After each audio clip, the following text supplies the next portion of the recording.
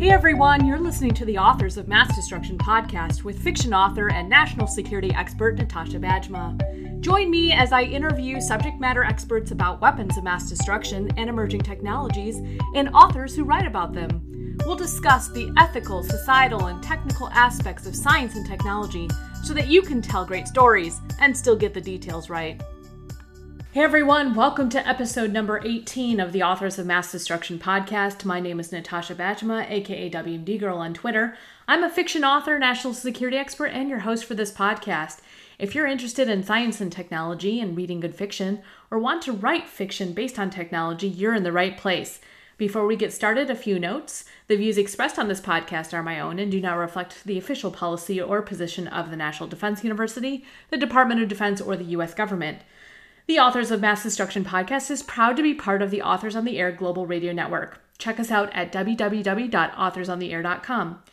If you enjoy my podcast, I hope you'll become a patron for only a few dollars a month at Patreon at www.patreon.com. That's Patreon/Natasha Bajma. As a patron, you'll be able to submit questions to the show and get access to tip sheets on nuclear weapons. My headline for this week is Hypersonic Missiles Are Unstoppable, and they're starting a new global arms race, published in the New York Times on June 19, 2019. So I've been reading a lot of articles about hypersonics recently, and I found this one actually really quite well done. For a number of reasons. So basically, I'll give the overview of the article, but I want to kind of go into a few key points that I found particularly provocative, and I'm still going to think about them for a while. So what are hypersonic weapons? Well, they are a weapon that delivers either a nuclear or conventional weapon. What makes them special is that they have an unprecedented ability to maneuver and can strike almost any target in the world within a matter of minutes. So how they're different from regular missiles is that they can travel up to more than 15 times the speed of sound, so anything beyond Mach 5. And they arrive at their targets virtually without warning. There are no viable defenses against hypersonics, and there are countries, including the US, China, Russia, and other countries who are developing these weapons. In 2018, in fact, Congress mandated the development of a hypersonic weapon for the United States by October 2022. And this year, Trump's administration's proposed defense budget includes $2.6 billion for hypersonics. The immediate goal of the U.S. program is to create 2 deployable systems within the next 3 years. So there's a lot of news headlines about hypersonic weapons and fears about the threat of hypersonic weapons. And it's interesting, in the article, it talks about how the risks of hypersonic weapons are driving plans to create the new Space Development Agency, which will be, among other things, tasked with the launching of a network of sensors into low Earth orbit. These sensors will track incoming hypersonic missiles and also help direct American hypersonic attacks. So I mentioned before that hypersonic missiles can carry nuclear weapons, but they can also carry conventional weapons, and that's where things get really interesting. So the weapons being developed by the United States are designed to carry small conventional explosives. According to the article, these missiles function like nearly invisible power drills that smash holes into their targets to catastrophic effect. So what does this mean? Well, I've been thinking a lot about how these weapons might affect strategic stability, and not just in terms of the shortened timelines for the delivery of nuclear weapons, but if you think about it, if you can destroy any target around the world within minutes using a small conventional explosive, that means that you can target, for example, another country's nuclear forces. This could actually increase the incentive for an offensive first strike, for example. Now, I need to think about that a little bit more. In the article, it talks about how these weapons could be used to, for example, target mobile Russian or Chinese nuclear-armed ballistic missiles on trucks or rails. They could also attack vital land or sea-based targets, radars or military headquarters. They could take out leadership. These weapons could even render an aircraft carrier inoperable within minutes. Think about that. Wow. And they can do all of this without the radioactive fallout and special kind of taboo that we associate with nuclear weapons. I think this is a really important issue, and I think there's a lot of discussion that needs to happen on the incentives, potential incentives for war, potential incentives for first strike. I'm also wondering, to what extent these weapons, even if they're not armed with nuclear weapons, affect the whole nuclear deterrence equation. So just food for thought. And actually, the interview this week, we're also talking about missiles. This week, I talked to Jamie Withorne. She's a research assistant for the James Martin Center for Nonproliferation. She's also an advisory board member of Girls Security and the founder of www.learnwmd.com.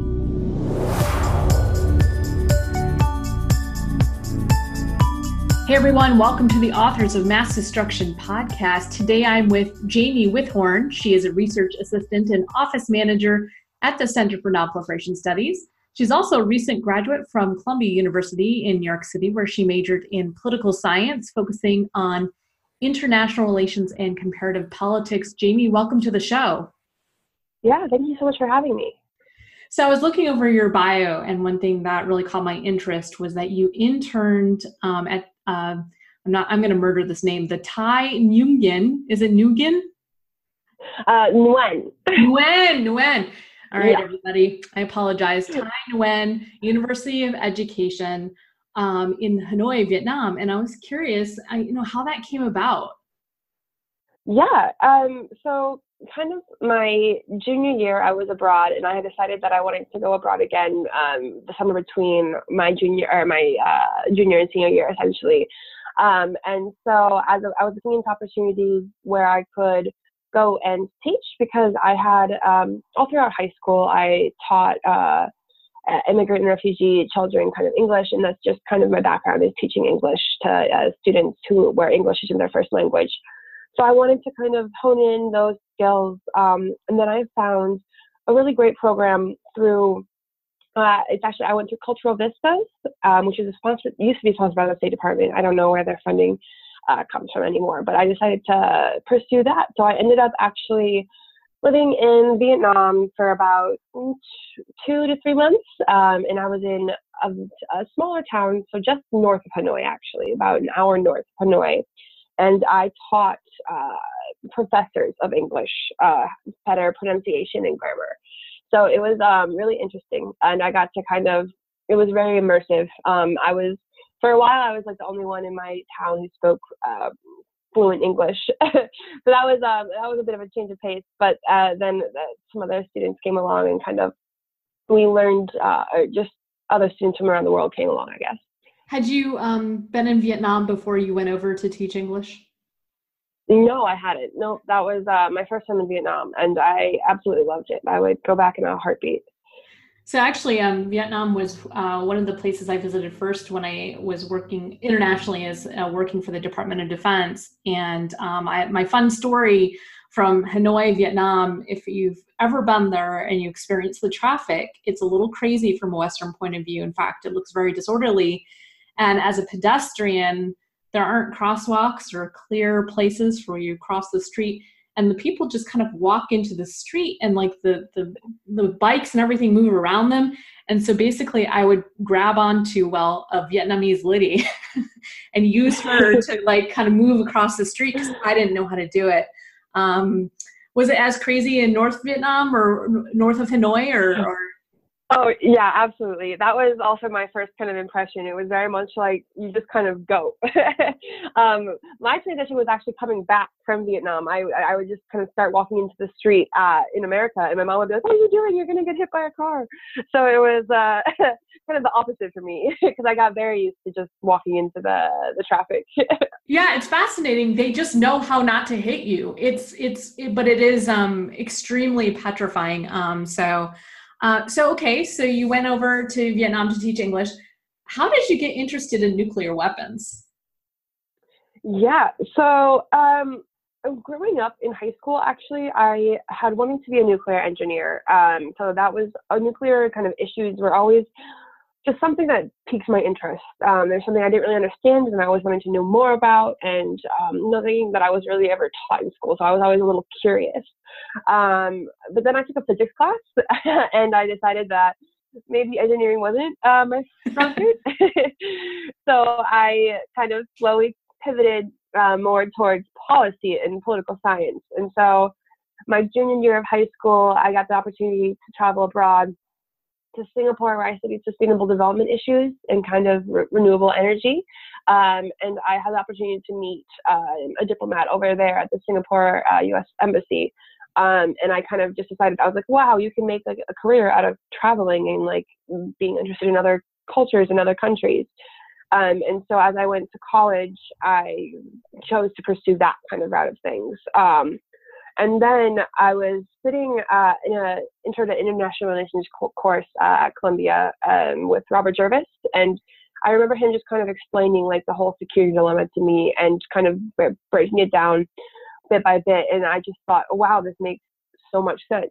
And so I decided to kind of pivot myself more towards national security.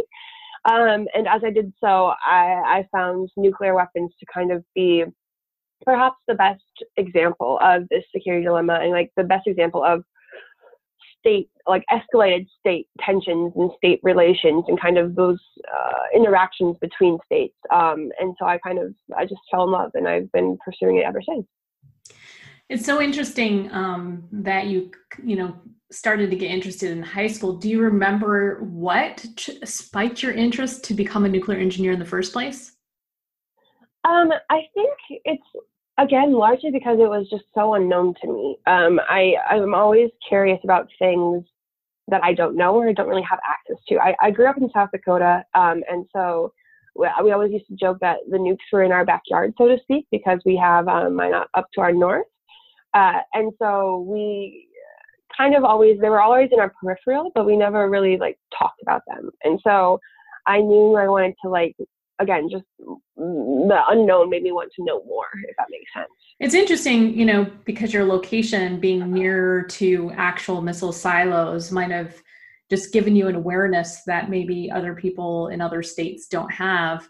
For me, my dad liked to watch a lot of movies, scary movies, and so I was exposed to them when I was young. And so I think I watched China Syndrome when I was like 8 years old or something like that. And then that's when I thought about nuclear for the first time, but it really didn't take root for me until I got to grad school. So it's always interesting to me to talk to younger people who are getting excited about this field earlier in their life. So recently we had the Carnegie Nonproliferation Conference. It's I think every 2 years. I can't remember how often it is, and we call it the Nuke Fest in our community. And coming out of that conference, there was some discussion on Twitter amongst you and other young people about how the nuclear community is not that interesting anymore, or not open to new ideas. Is that kind of your sense? I mean, could you describe, for some of us who have been in this field for a long time, and you're 23, how do you see the current state of play in the nuclear weapons policy community? Sure. So I think kind of where that discussion was coming from is I think some younger people had expected a different kind of Nuke Fest experience, right? So I thought my personal experience at Nuke Fest was fantastic. I got to learn, and it was kind of what I was expecting in terms of it would be kind of heavy networking, heavy lessons that we all talk about on a day-to-day basis, and kind of like what our specialty is. Whereas I guess some of the other young voices in the community really wanted to focus more on like a health status check update of the policy, kind of U.S. nuclear policy community itself.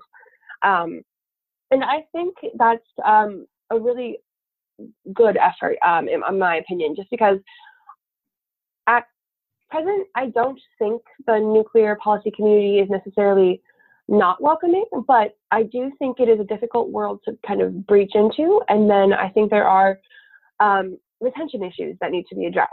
And so if we want, as a young nuke person who's just kind of gotten into this field, I think my personal goal is to kind of continuously challenge and question the underlying assumptions that have made nuclear weapons policy up to this point.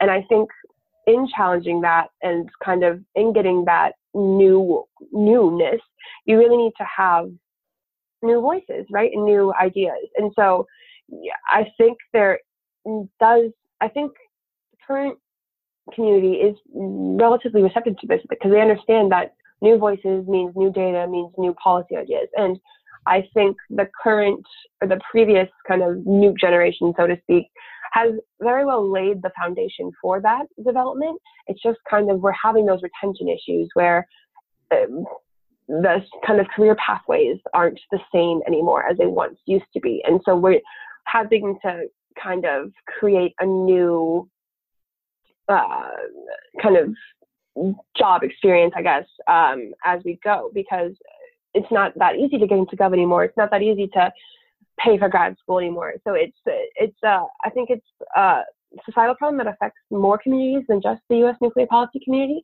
but I think it is one that's what we should probably be discussing. And I think that there is support for it, obviously. And so I'm excited to kind of see where this conversation can go and what it can lead to. Mm-hmm. Well, I mean, sometimes we talk about often in the nuclear community about how nuclear technology is old technology. It was developed in the 1940s. And, you know, many of the ways that we think about nuclear weapons and how to manage their risks are decades old.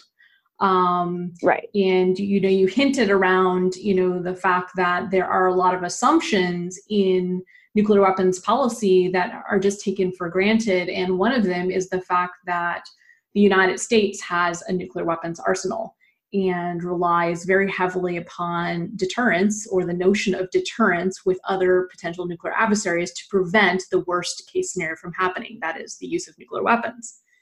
And so one of the things that I'm wondering, you know, from your perspective and the next generation's perspective, the U.S. government is about to spend, I don't know, the estimates are all over the place, but let's just, you know, throw out a number, $1.2 trillion over the next 30 years to modernize its nuclear arsenal. And essentially that means that we're going to, you know, basically make new submarines, make new missiles, and upgrade and warheads and all of that stuff. So modernize our nuclear arsenal.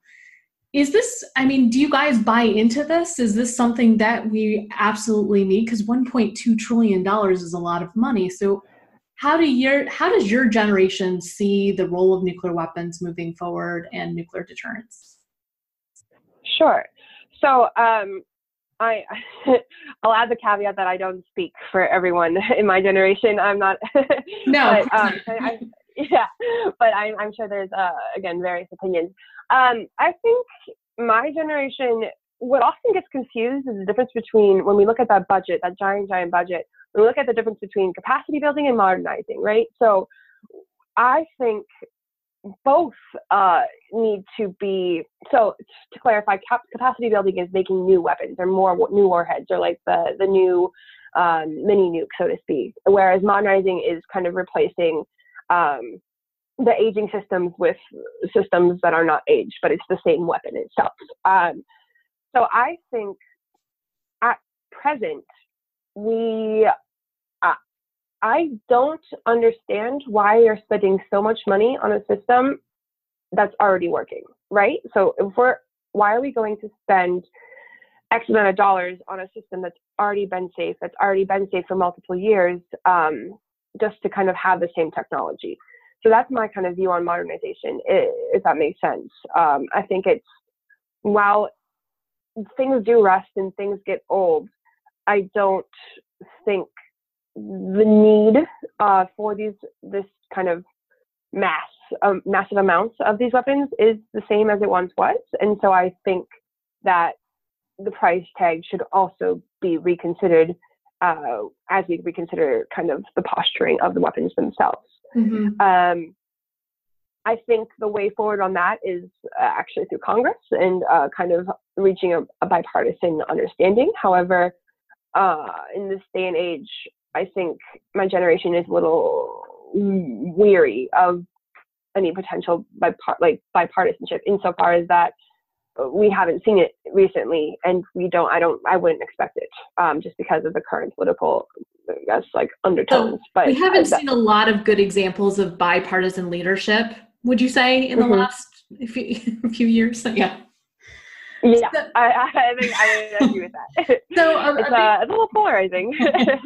A big part of the modernization has to do with delivery systems, and some of those delivery systems are missiles. And so I thought that what we could do is kind of offer listeners and who are authors, potentially writing about these issues, a little primer on missile proliferation. And so I thought let's keep in mind that authors probably don't know a lot of these things. And you did a really good job, I think it was on Instinct Media, where you did a definitions post and helped people navigate a lot of these terms.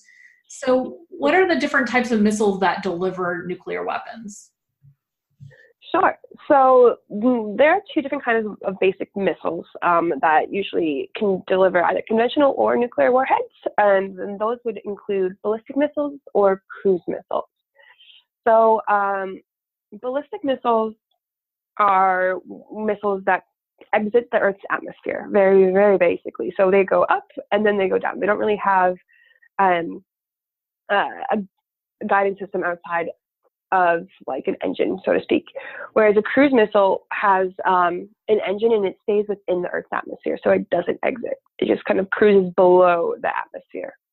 And so in addition to having those different types of missiles, there are of course many different ranges, and so they're called different things. So we'll start with an intercontinental ballistic missile, an ICBM.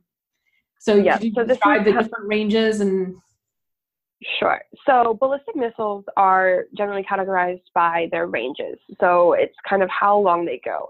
And my kind of rule of thumb in national security or nuclear weapons acronyms is if anything ends in BM or starts with BM, it's usually referring to a ballistic missile.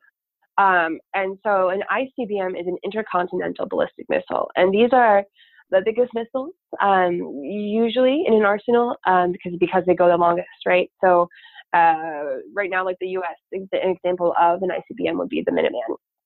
And so these ballistic missiles have the ability to travel, as the name would suggest, from continent to continent. These are also kind of the missiles we often worry about our adversaries being capable of developing, because they would be able to then strike us, right? Then we have the intermediate range ballistic missile. These are the IRBMs. And so these are, again, also measured in range, and these are just a slightly smaller range between of a missile. So I think a good example of an IRBM, if you guys, recently in the news, we've heard a lot about the INF Treaty, which is the Intermediate Range Nuclear Forces Treaty, and that's between Russia and kind of NATO, and mainly the U.S. But that was initially kind of created to limit Russia developing intermediate range weapons or missiles to strike Western Europe. And so these are, again, not as long of a range as an ICBM, but still a good amount. We also have the mediate range ballistic missiles, which is, again, slightly smaller than, so it just kind of incrementally gets smaller. Medium range ballistic missile has a smaller range than the IRBM, and then we have the short range ballistic missile, which is the shortest one of them all.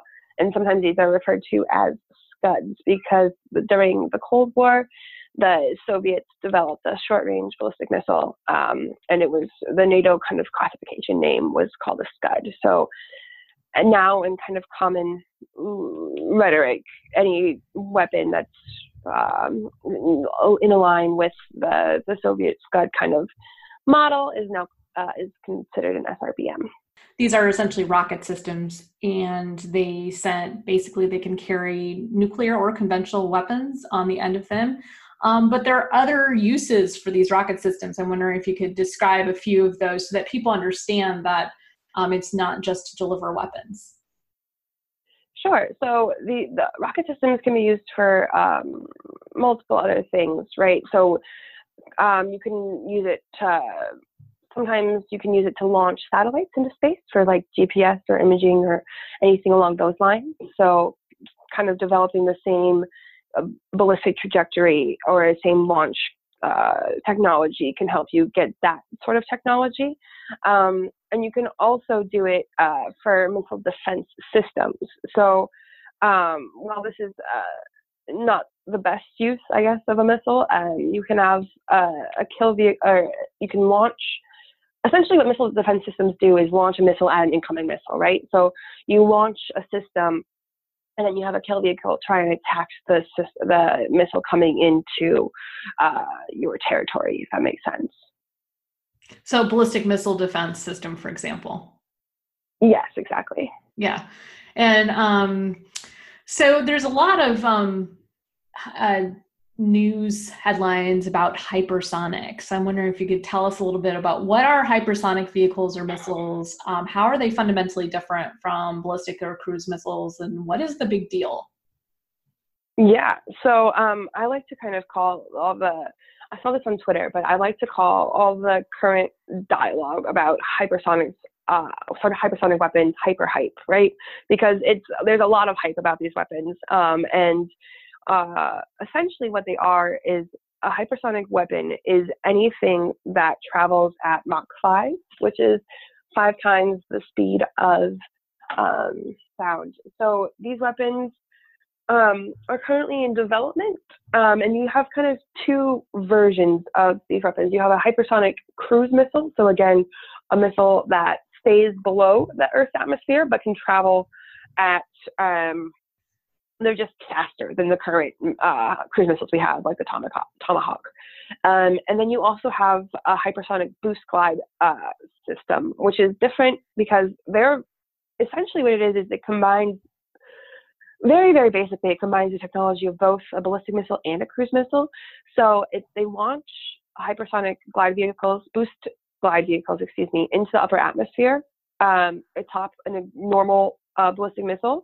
And then they release the what's called a hypersonic glide vehicle, or an HGV, and then that flies lower and faster to an adversary, much different than a traditional kind of ballistic warhead trajectory. So you can able to kind of circumnavigate any defenses. So why those are talked about so commonly is because everyone's afraid that if our adversaries develop these weapons, where our missile defense systems are going to be rendered kind of useless. But I would argue missile defense already doesn't work despite the speed of your missile, because it's already kind of like hitting a bullet with a bullet. So while hypersonic weapons I think they're really cool and they're really fast, it's kind of still the same concept and still the same utility as a traditional missile. Well, aren't they more targetable than like a ballistic missile, for example? In terms of getting struck down? No, in terms of being able to hit circumvent obstacles, hit a target. Exactly. More precisely. Yes. So the HGVs, the glide vehicles, and the thing, you can kind of circumnavigate around defense systems, and you can more precisely hit a target. But again, it's just kind of faster. And I don't actually know the accuracy rates of hypersonic weapons currently, because I think there's still a lot of them are still in the research and development stage. Yeah, that's true. Okay. Awesome. Well, that's a good kind of starting point on missile technology. So you are also an advisory board member for Girl Security. What is Girl Security? Talk a little bit about that. Yeah, so Girl Security was an organization started to kind of bring national security issues to high school students. Their goal is to empower, secure, and advance high school students, mainly girls, focusing on national security issues. So it's a nonpartisan, nonprofit organization that's kind of traveling across multiple cities, bringing national security curriculum directly into high school classrooms. And have you been in the classroom teaching as part of this? I have not. So most of our classes thus far have been in Chicago and in Boston, but I'm very excited because upcoming in June, we are going to have a war game with high school students where we kind of do a nuclear crisis simulation on the North Korean peninsula. So I'm very excited to kind of see where that goes. And I've been doing a lot of kind of the content development for that. So I focus more on the back end of things, but I hope to get in the classroom eventually. Well, that's awesome. So you are very passionate about raising awareness, education, because you've recently also started up a new website called learnwmd.com. So why did you start up this website? Yeah. So as you mentioned, I'm education is kind of one of my passions, and I think it's one of my values. And I really enjoy learning more. Like that's what I want to do for the rest of my life, is continue to learn and kind of continue to question what I know and kind of push what I know to the limits. And so I think I want others to find the same kind of excitement I do in these learning processes. And so as I was falling kind of more into the nuke world, I found that a lot of the information that is needed to build these foundational knowledge blocks, so to speak, wasn't necessarily easily accessible. And what I mean by that is it was hard to find like information on what kind of warheads there were, right? It took me several peruses through the nuclear notebook with the Federation for American Scientists to find the different kinds of warheads themselves, not just the missiles. And so it wasn't easy to do that. And so I would allocate 2 hours every day to just kind of fall into Google holes, is what I call them. So just Googling things and trying to find out where this information is coming from. And as I was doing that, I kind of always thought there has to be a better way. So I decided in my free time to just kind of make a learning commons, is what I've been calling it. So on this learning commons, I want to just kind of collect data that I come across and sources that I come across and that I find helpful. So on my website, I have kind of very informally divided into two sections for instructors and for learners. So instructors are kind of anyone who's looking to teach more about nuclear weapons. And I have syllabi recommendations based on past courses I've taken. I've tried to kind of really heavily emphasize women scholars, because I often think women are missing from nuclear syllabi. So I wanted to really show that there are sources out there. You just kind of have to put in the effort to find them. And then I have lesson plans that can easily be integrated into a high school curriculum. So I get the kind of both university and high school level kind of instructor access. And then I've created a learning for learner section. And so this kind of has just nuclear weapons 101, what they are, who has them, who's talking about them, how does it work, where the laws, where what basically everything, right? So everything I could think of off the top of my head that I think would be useful, I put on there. And so it is a commons, so I'm trying to kind of get more public involvement and getting more people to recommend me sources, to recommend me kind of websites that they found were helpful. So I'm going to hopefully, I'm definitely going to continue to develop it, and I want to eventually redesign it so it's a more along the lines of a database, so to speak, but it's where it's still easy to use and easy to find the source, the exact source you're looking for. Well, this is also a passion of mine. This is why I've started up this podcast, to help authors tell great stories while getting the technical details right. And I think, as you pointed out, the internet has become, it's a wealth of information, but the challenge is sorting through the information and digging deep. So you had to go a couple layers deep, or many layers deep, to find the information on specific warheads. But you want to learn about these issues, so you're motivated to do so. Authors, they want to learn about these issues because they want to get the details right, but sometimes that takes away from writing time, so that your resource could not just be there for scholars and students and policymakers, but possibly also pop culture, people who are writing films and novels about these issues and trying to get the technical details right. So I absolutely love what you're doing. So how much time do you have to spend on this? It's always fun to start up new ideas, and then you realize how much time it takes.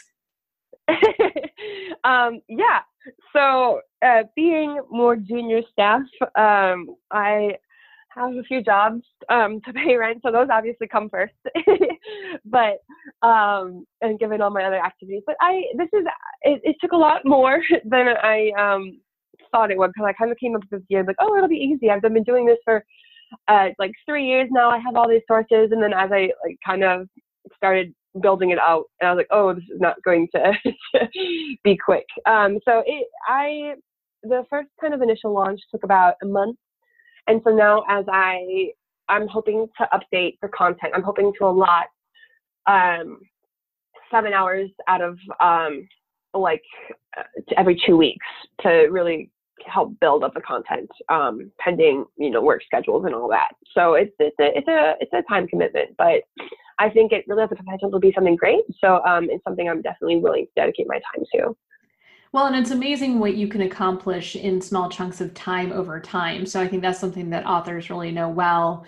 Even if they spend only 10 hours a week writing, I somehow am able to churn out a novel in 6 or 7 months. And I don't even know how I did it, because I did it in my free time. So, right. So, and they can find this website. It's www.learnwmd.com. Is that right? Yeah, exactly. Okay. And are there any other places to find you, articles that you'd like to highlight for my listeners, websites? Yeah, absolutely. So I think specifically kind of for your listeners and for, again, kind of getting the really basic kind of building blocks of Nuke Talk, I think I wrote an article for Inkstick Media. So it's INKSTICK media, media.com. And I wrote an article called DC Dictionary. And in this piece, I basically outline 25 kind of acronyms that are commonly used in national security and nuclear dialogue. And I've broken them down to very simplistic, kind of funny reminders to help better understand what the terms are. Well, that's really helpful. Yeah. Yeah. And as kind of the interns come to DC in May, I'm hoping to release a second volume. So you can find it there. Awesome. Well, one of the big challenges as authors is if you don't use these terms every day, you don't know that you're using the right terms. So I think that will be a really good resource. So I think if they look up your name, Jamie Withorne plus Inkstick Media, they should probably come to the dictionary article. Yeah, absolutely. Okay.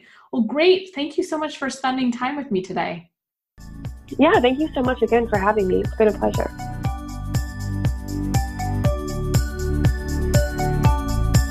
Thanks for listening to the Authors of Mass Destruction podcast. If you enjoyed the show, please leave a review. You can also support my time in producing the show with Patreon at www.patreon.com/Natasha Bajma. For more information about the podcast, go to www.authorsofmassdestruction.com. See you next week!